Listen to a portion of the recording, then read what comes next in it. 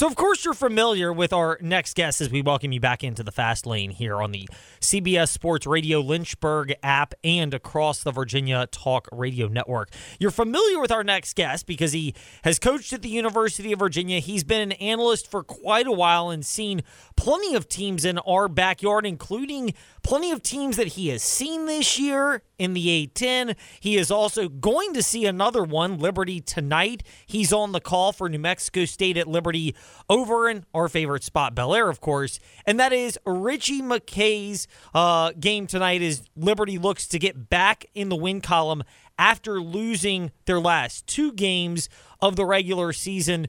They get New Mexico State this evening, and our guest, Pete Gillen. And he's back with us once again here in the Fast Lane. Coach, it's our pleasure to have you back in the Fast Lane. We appreciate your making some time for us. Delving into Liberty, they're right in the middle of this Conference USA slate, but they've hit a bit of a rough patch relative to what fans have expected in prior years. In your preparation for the game this evening, what has stood out to you about the job that Richie McKay has done and how he's gotten this team to one where they're in a lot of games, but they're really struggling to get over the hump? Well, the ceiling, Ed, and first of all, thanks for having me on your show. It's a privilege and an honor to be with you again. The ceiling is so high at Liberty. Richie has such a fabulous job, with his team. Last year was awesome. It was 27-9, something like that. Ed, they were great. Tied for first, in the A-Sun. So this year, they're 16-11. I got 4 games left, as you know, in a regular season, 3 at home. So I think he's doing a very good job as usual. I think Richie's a great coach. I was at practice yesterday. I only saw one of the games because I've been out west, as I mentioned to you, a lot of Mountain West games, West Coast games a little bit, a couple of A-10 games. So I haven't seen a lot of Conference USA, but I was impressed the La Tech game that they won not long ago at home. I saw that one, a 3-point victory. And I watched practice yesterday. I think it impressed me. They had a tremendous shooting team. They get 10.2 threes a game, which is, I think, 11th in the country. They take great care of the ball. They're very talented. They got 4 guys that can really shoot it. Rode, Peebles, Matheny, and Porter. Those are 4 of the starters. Zach Cleveland's a terrific player, but he's not a 3-point shooter, as you know. So I think they're dangerous. A couple of tough losses. And what hurt them, talking with Richie yesterday, they've had a week off several times. As you know, right, they haven't played in a week. The last game was at FIU on February 22nd. So sometimes that hurts. And before that, they had a week off between La Tech, they won, and then at Sam Houston, 7 days. So those long week layoffs are great for a coach, but it's tough getting kids back in sync. So to answer your question, I think that they'll turn the corner. It's a big one tonight. I think they're going to be fine. Mexico State's 0-6 on the road in conference play.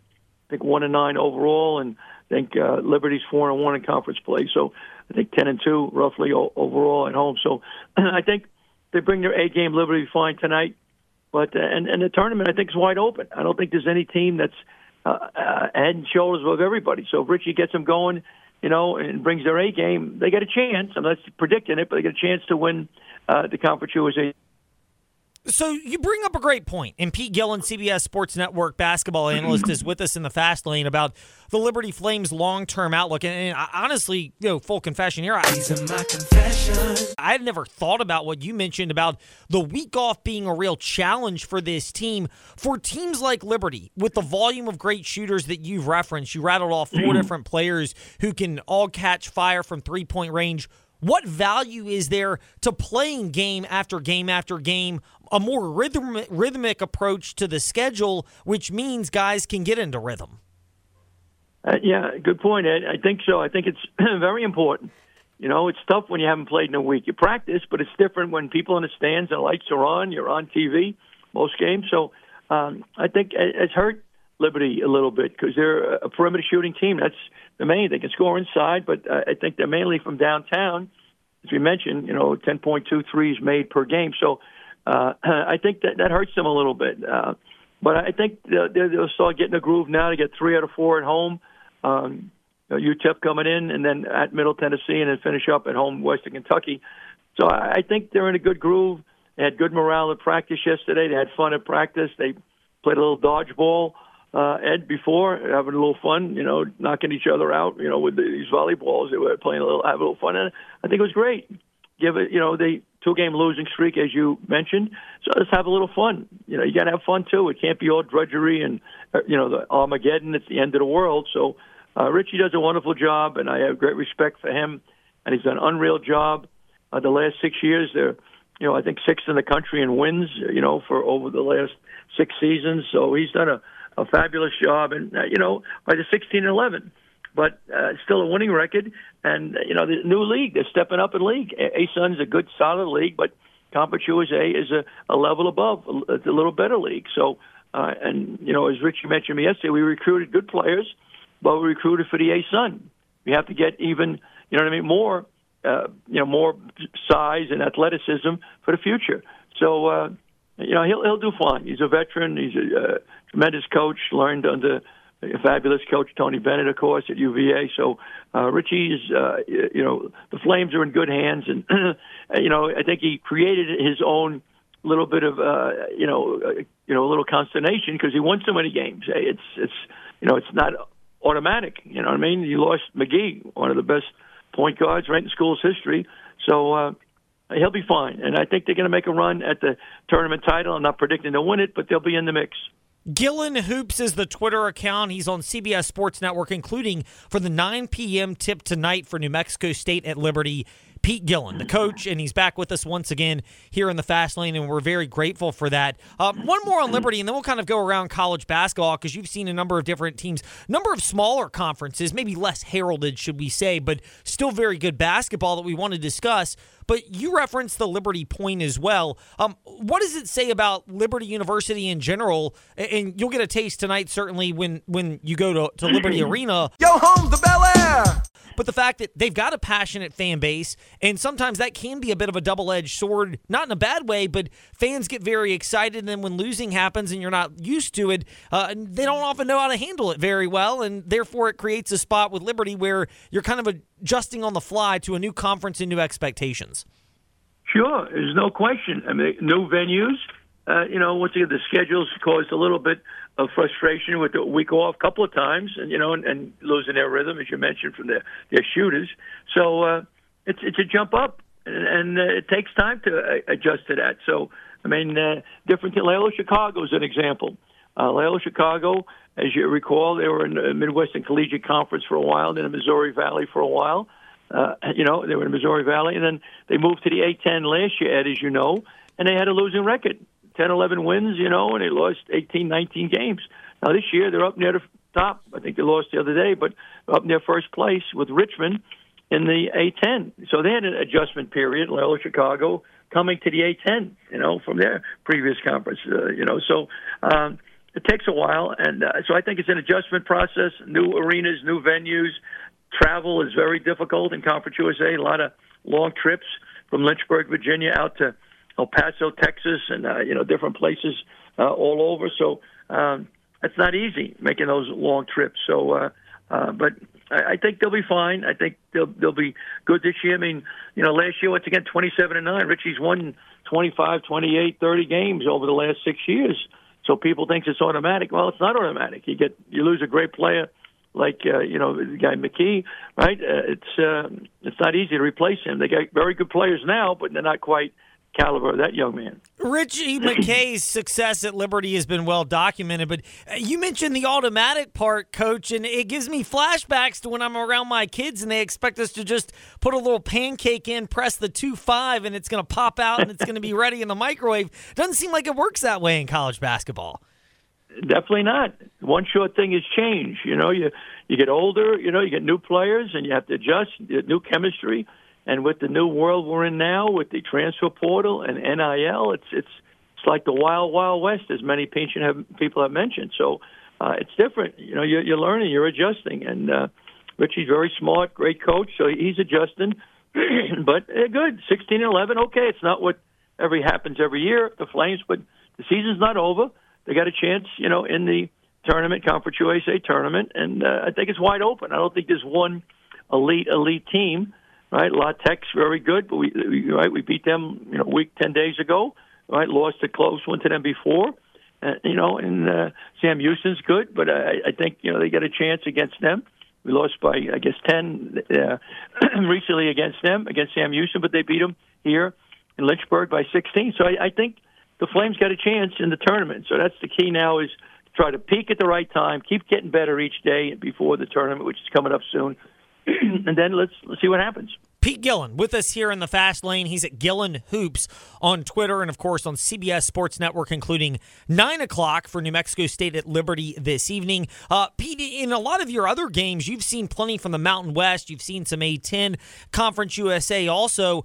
We're about 2.5 weeks from Selection Sunday, March 17th. Yes, St. Patrick's Day and Selection Sunday happen to fall on the same day this year. How much do you hope and believe that the selection committee should consider the Mountain West, for example, a 5 to 6 bid league, potentially the A-10 with Richmond, maybe VCU, maybe Loyola Chicago? You referenced that these smaller conferences seem to be more than worthy of getting multiple bids, as we've seen so far this year with their play. Good question, Ed. I agree. Mountain West, I've done a bevy of games out there. As you mentioned, there might be 5, possibly 6. Talk to John Rothstein, who you know, and he really studies very hard, works hard like yourself. He said if the season would end today, he said this 2 days ago, the Mountain West would have 6 teams in. He says comfortably. The word was comfortably, the adverb. So I was a teacher, so I throw a little adverb in there. But he now once again, a long way to go. 4 games left roughly in the conference with Mountain West. But they got a terrific league. They're going to get more teams bids in than some of the power conference teams, the Pac-12, right, and some of these other leagues that might not have as many. Maybe the Big Ten, maybe the Big East might get 5. They could get 6. So it's a really good league this year. San Diego State, as you know, national runner-up last year, was loaded, and Nevada's very good. Steve Alford, who's a great player at Indiana here in the Midwest. Boise State's very good. Colorado State's very good. Nevada, you mentioned, they're very good. New Mexico, Richie Pitino, Rick Sun. So the Mountain West is very good.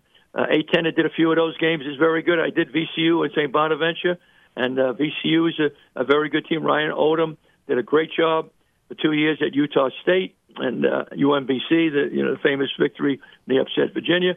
So he's an outstanding coach, and they're ranging around to get about 19 wins. So they're in the mix with St. Bonaventure and Loyola Chicago and Richmond. So I think a lot of these so-called lesser leagues, they might even be stronger than some of the Power 5 teams this year, and I really believe that. So we'll see. I think it's going to be very close, and I think the tournament's going to be exciting, Ed, because I don't think there's one elite team. There's some terrific teams. You might say, well, Connecticut's elite. Well, they're very good. They got beat the other day by Creighton handily. And so I think I would pick them to win it right now, even though I haven't picked to win it since Moby Dick was a minnow. And so I'm not a great forecaster. But I think that the big, the tournament's wide open, the NCAA tournament.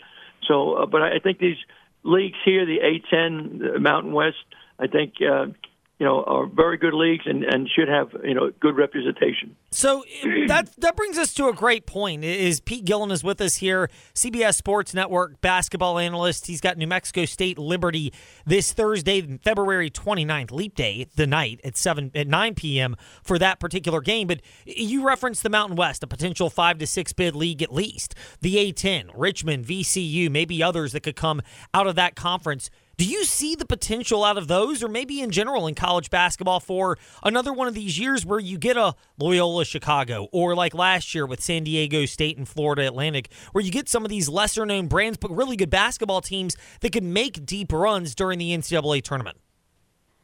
Yeah, well, good question again, Ed, but I think they're very, very good. But I don't know if they are, strong enough to go all the way to the Elite Eight or the Final Four. Maybe the Sweet 16, but and once again, I'm not an expert at any of the leagues, but I think the A-10 Mountain West are very good teams.